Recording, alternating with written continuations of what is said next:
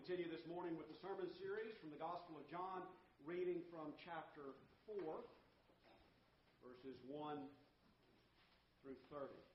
I invite you to open your Bible, or one of the pew Bibles, for the reading of God's Word.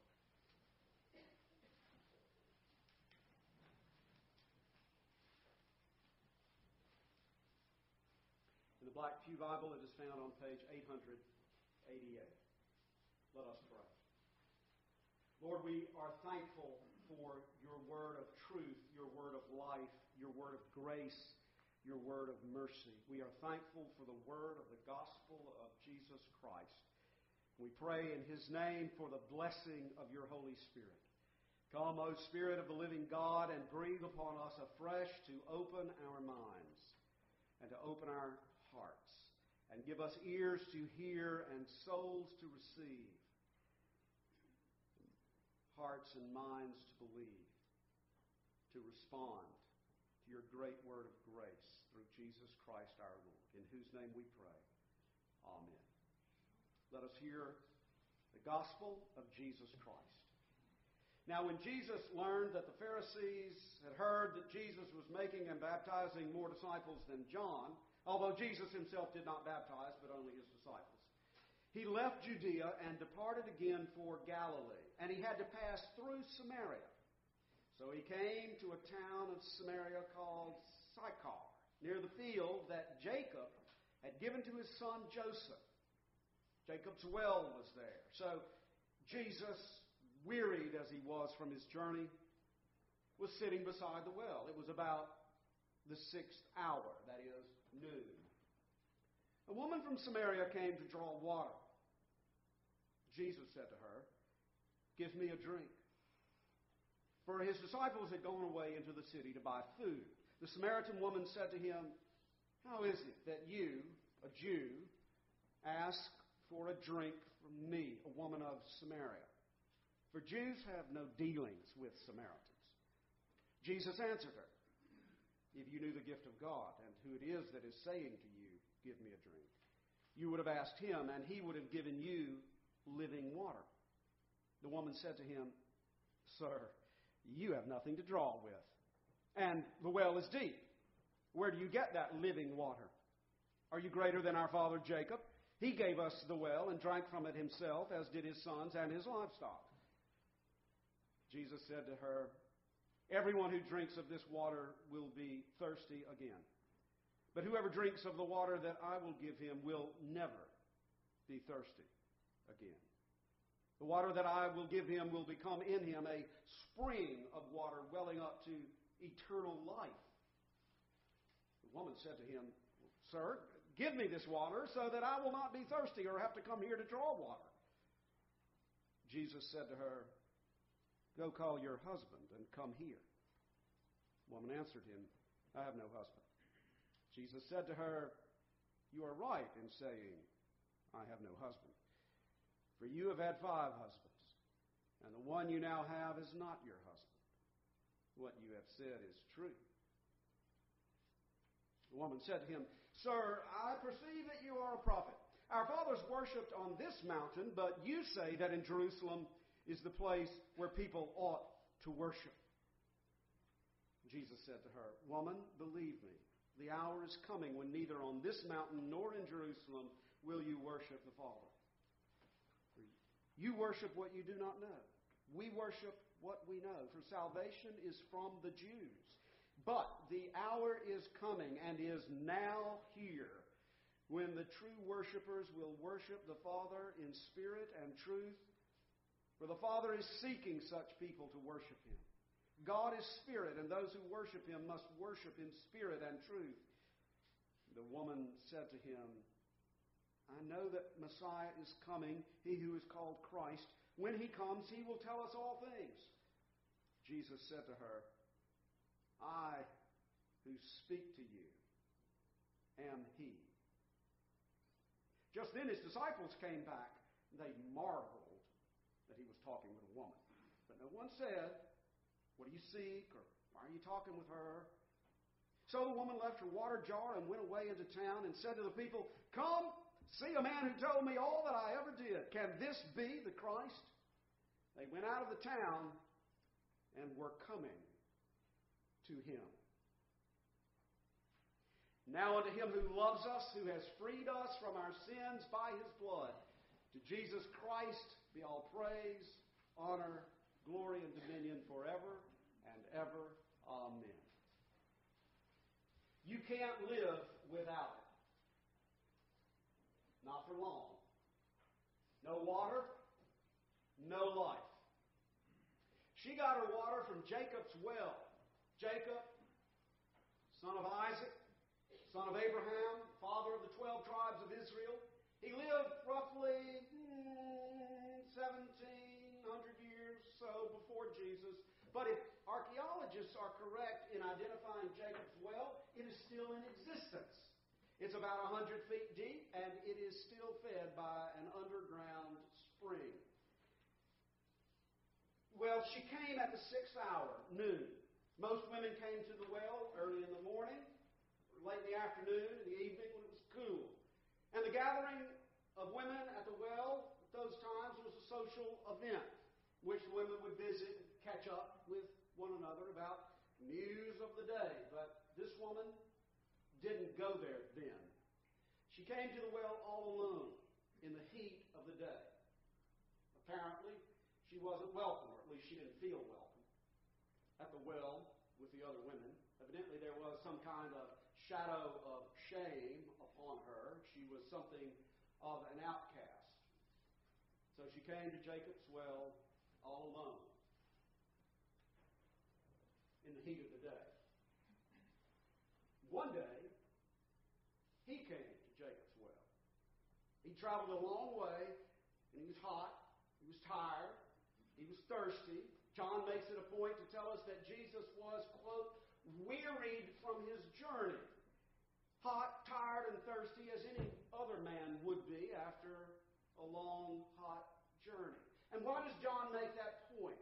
Because John wants to emphasize the fact that Jesus was and is a man, a real man of real humanity. He was truly one of us. His human nature, though not corrupted by sin, was subject to all the limitations and the frailties of our human creatureliness. He got hungry, he needed to eat. He got thirsty, he needed to drink. He got tired, he needed to sleep. His divine nature in no way made his life on earth any easier for him. His divine nature was in perfect unity with human nature. And remember those beautiful words from John chapter 1. In the beginning was the Word, and the Word was with God, and the Word was God. And the Word became flesh and dwelt among us. So here we see it. The eternal Word became flesh and sat down, wearied and thirsty, by Jacob's well. Here's something else you need to know about Jacob's well. It was in Samaria, the region of the Samaritans, in between Judea, Jerusalem in the south, and Galilee in the north. And Jesus was on his way from Judea. He had been in Jerusalem, on his way to Galilee, and he, as John says, had to pass through Samaria. Now, the fact of the matter is that many of the Jews, many strict Jews, would have taken a longer route. They would have gone out of Jerusalem, traveled to the east, crossed the Jordan River, and gone up the eastern side of the Jordan River to avoid Samaria altogether, because the Samaritans were considered unclean by the Jews. The Samaritans were of mixed blood. They were descendants of the Israelites, descendants of the tribe of Israel, who had intermarried with the Gentile, the pagan Assyrians, who had conquered and occupied Israel in the 8th century B.C. It's all part of Old Testament history. They were descendants of the people of Israel, but both their blood, their ethnic identity, and their religion had been corrupted by Gentile paganism. They had developed religious practices of their own which did not accord with the Jews. For example, the Samaritans did not worship at the temple in Jerusalem. as did faithful Jews, but they had Mount Gerizim in Samaria as their place of worship. That comes up later in this conversation. The point here, here's the point. There was a good deal of ethnic animosity, racial animosity, and religious conflict between the Samaritans and the Jews. So much so that the Jews, as John said, would have no dealings with the Samaritans for fear that they would become ceremonially unclean, unfit for worship and life as a true Jew. But the Word became flesh and went to Samaria. And when she went to the well all alone in the heat of the day, he was there, and he spoke to her. Now, this was one of the most shocking things that Jesus ever did. He spoke to a woman. He spoke to a Samaritan woman. Even more shocking was what he said. Give me a drink. Because if she handled the water jar from which Jesus would drink, then he, according to the Jewish custom, would be defiled. He would be contaminated with her uncleanness. He's not supposed to do that. And so, astounded, the woman responded, "How is it that you, a Jew, ask a drink of me, a woman of Samaria?" Now, the last person on earth that she would expect to speak to her would be a Jewish man.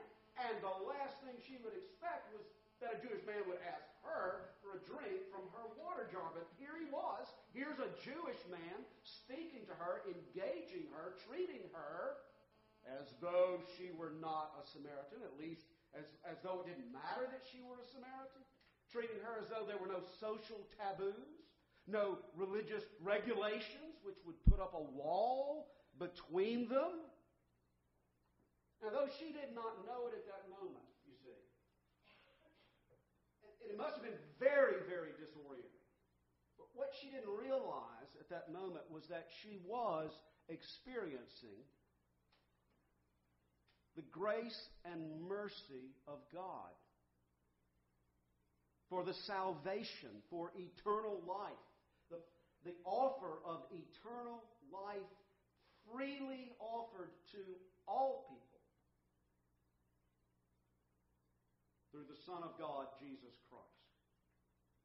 Now, if you can put yourself back into the first century historical context and social context of this passage, you can see a living illustration of the gospel. Here's the gospel at work.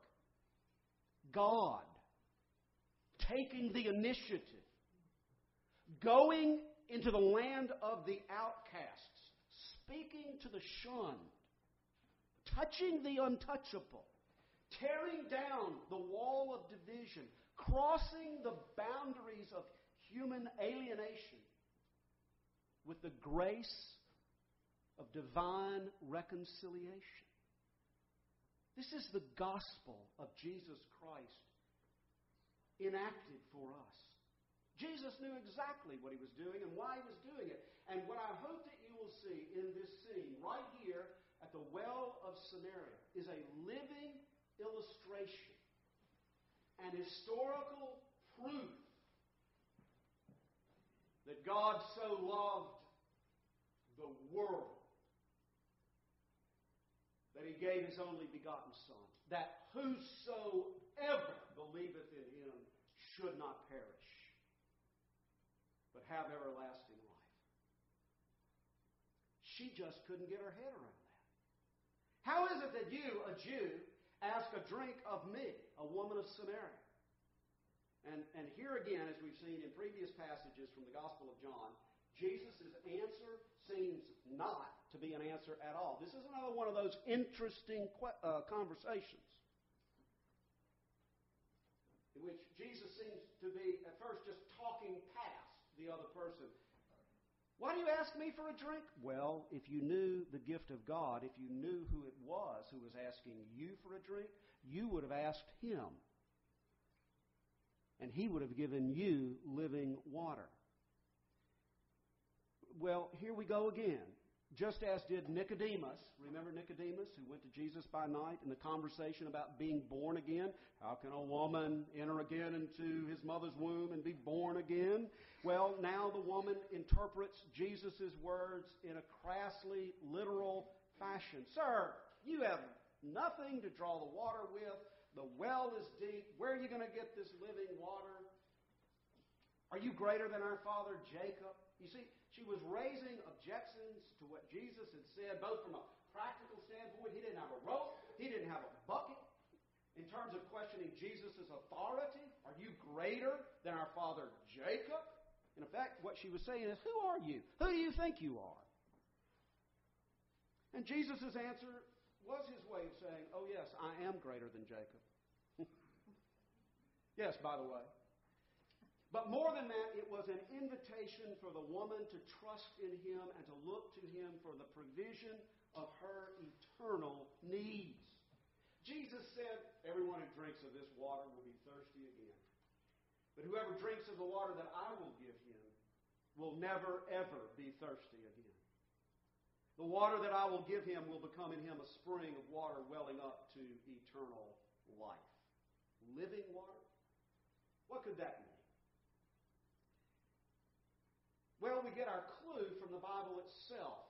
In the Old Testament, the prophet Jeremiah chapter 2, the Lord himself speaks through the prophet Jeremiah saying, my people have committed two evils. They have forsaken me, the fountain of living waters, and hewed out cisterns for themselves, broken cisterns that can hold no water. Now, in that passage, the Lord himself was referring to himself as the fountain of living waters, and he was pronouncing judgment on his people who had turned away from him to worship idols, which were nothing more than broken cisterns and could not hold water, therefore could not sustain their life. He, the Lord, the uncreated Creator, the eternal, the infinite one, the great I am, he alone is the fountain of living waters. And now, at this well in Samaria, Jesus promised living water to this Samaritan woman. Jesus was offering to her the very presence of God to this woman. The presence of God flowing into her life. The presence of God welling up in her life. The presence of God's life. God's eternal life. You see, the one who had spoken through the prophet Jeremiah 600 years before Jesus' day. The one who had spoken 600 years before now stood at the well and was speaking to her. Later in the Gospel of John, in chapter 7, Jesus says, if anyone thirsts, let him come to me and drink. Whoever believes in me, as the Scripture has said, out of his heart will flow rivers of living water. And John tells us that Jesus said this about the Holy Spirit, whom those who believed in him were to receive. So just a little later on, Jesus himself identifies the living water as the Holy Spirit, the power and the presence of God, the life-giving Spirit of God who indwells all those who receive Jesus Christ as Lord. Jesus Christ pours the life-giving, living water of the Holy Spirit into the sin-scorched souls of all who trust in him. Through Jesus Christ, new life by the living water of the Holy Spirit comes to all who believe in him, and that's the good news of Jesus Christ. Living water. Living water for dying sinners. Woman still doesn't get it. She still seems to be thinking about literal water for physical thirst. Well, sir, give me this water so that I will not be thirsty and so I won't have to come back here and draw water every day.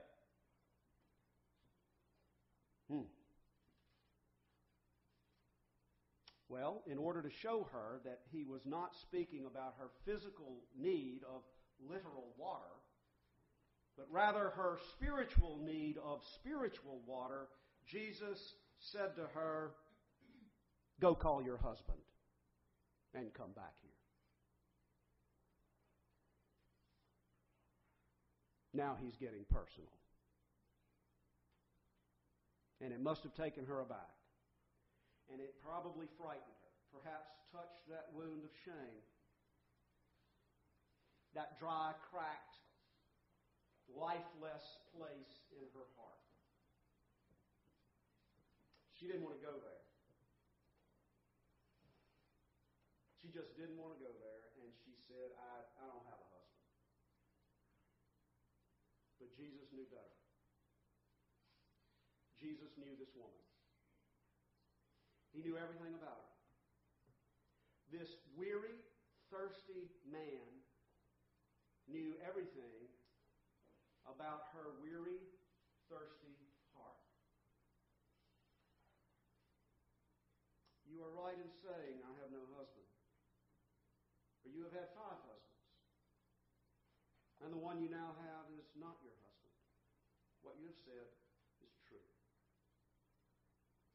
We can only imagine what she must have thought and felt at that moment. Now, we don't know her story. Perhaps 1 or 2 or 3 of her former husbands had died. We don't know. Perhaps 2 or 3 of them had unfairly divorced her for trivial reasons. We don't know. Maybe they weren't trivial reasons. We don't know.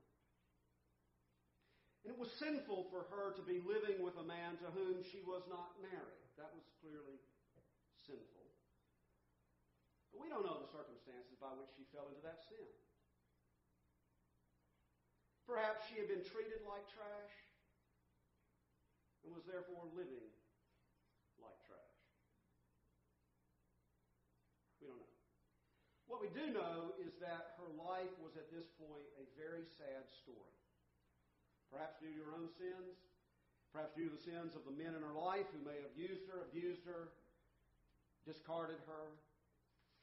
But the point is that her well had run dry. She was dying of thirst. There was no life in the desert of her soul. She'd had 5 husbands, and the man with whom she was now living was not her husband. Do the math. 5 plus 1 equals? Good. 6. What do you know about 6? It's the number of incompletion. It's the number of imperfection. It's just one shot of perfection. Just, not quite there. 6 is the number that wants to be a 7. Just can't quite make it. Connect the dots. She was on her 6th man. And that day, number 7 showed up.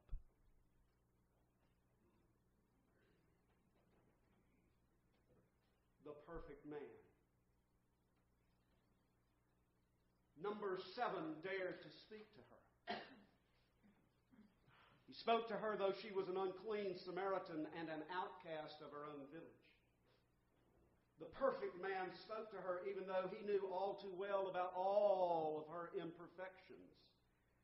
He freely offered her the living water which would flood her soul with new life, eternal life. Only He, the 7th man, the perfect man, Jesus Christ, could give that woman the life for which she thirsted. He would be her husband, her spiritual husband, not her physical husband. And as her spiritual husband, that is, as her Savior, as her Lord, as her Redeemer, He would cleanse her, give her new life, restore her soul, renew her spirit, fill her with the living water of the Holy Spirit, the very presence of God, and keep His promises to her, never to leave her, nor forsake her, nor cast her off. As her spiritual husband, her Lord and Savior, He, number 7, would give her life, the life that she had never known before. That's the gospel of Jesus Christ for you and me today. We all, you and I, are every bit as unworthy and unclean as that Samaritan woman was. Jesus knows us through and through. He knows that our cisterns are broken, that our wells have run dry, and that without Him and the living water He offers, we will surely die. That's the reason that He came. That is the reason that the Word became flesh, came to the well of Samaria, comes to the dry wells of our lives. That's the reason He bore our sins in His own body on the cross. That's the reason that He reached out and touched our uncleanness, to take our uncleanness upon Himself, to be polluted with our sins as He died upon the cross. And what did He say? Listen, what did He say as He died upon the cross? I thirst. There it is. On the cross, the fountain of living waters Himself dried up and died in thirst. Taking all of our sins upon Himself, He suffered in the scorching desert of our sins, thirsting with our thirst, dying our death in our place. The Word became flesh, thirsted, and died. On the third day, He rose again from the dead, and now lives and reigns forever. And to everyone who believes in Him, He gives the gift of living water. The indwelling presence and power of the Holy Spirit welling up, flowing out of the heart for new life, eternal life, communion with God, to quench our thirst forever. You can't live without it. The living water which Jesus Christ provides. So the Word of God invites us all. Let everyone who thirsts come to the waters. Let the one who is thirsty come. Let the one who desires take the water of life freely, without price. Let us drink deeply of the living water from the living God that flows to us for new life through Jesus Christ our Lord. And to His name be all praise, honor, and glory now and forever. Amen. Let us pray. Heavenly Father, we thank You for the wonderful, marvelous word of the gospel of Jesus Christ. We thank You for the promise of the forgiveness of sins and the renewal of life through Him. And we pray that by the power of Your Holy Spirit, Your word would take deep root in our hearts, that it would be watered from heaven and spring forth to bear much fruit for the glory of Your name, through Christ our Savior.